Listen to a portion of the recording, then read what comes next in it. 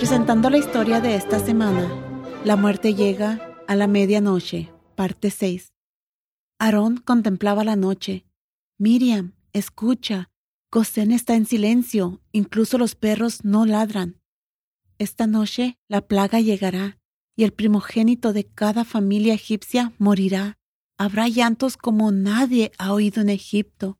Moisés anunció el mensaje de Dios. Esta medianoche llega con muerte porque el faraón mantiene nuestro pueblo hebreo en cruel esclavitud. Aarón, odio ser esclava. Toda mi vida he sido usada por los egipcios. Quiero ser libre. ¿Por qué faraón no nos libera? Ni aún nos dejará ir al desierto por 3 días para ofrecer sacrificios a Dios. Miriam, han venido 9 desastres. Ellos saben que hay un Dios más grande que cualquier dios egipcio. Dios dijo a Moisés: cuando muestre a los egipcios mi poder y los obligue a dejar ir a los israelitas, sabrán que yo soy el Señor. Faraón está consumido por sí mismo. Él cree que es un importante dios egipcio. Cuando una plaga causa destrucción, pide a Moisés que le ruegue a Dios que detenga la plaga. Cuando la plaga se detiene, cancela cualquier promesa que echa.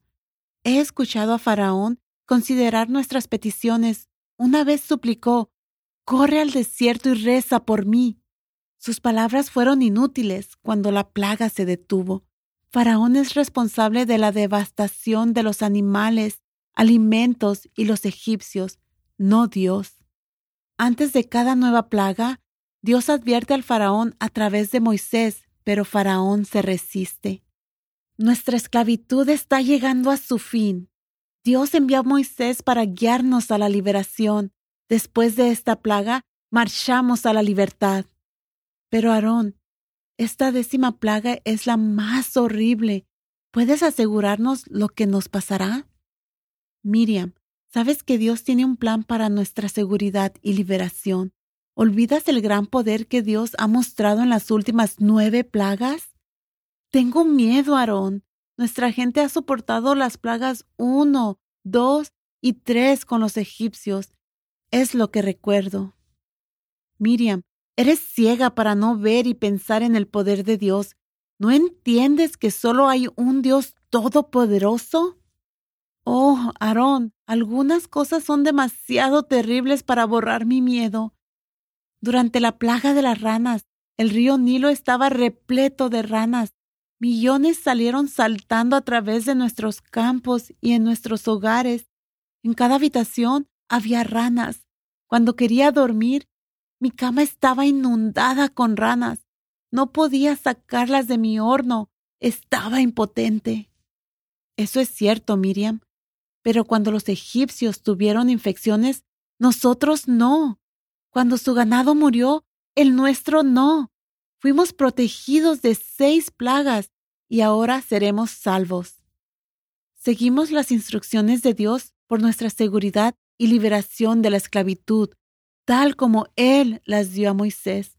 El 10º día de este mes, nuestras familias hebreas eligieron un cordero o macho cabrío de 1 año sin defectos físicos. Algunas familias compartieron. Hoy, a los 14 días de este mes, matamos y asamos animales. Los comimos con hierbas amargas y panes sin levadura. Colocamos la sangre de los animales en la parte superior y los lados del marco de la puerta donde comió cada familia.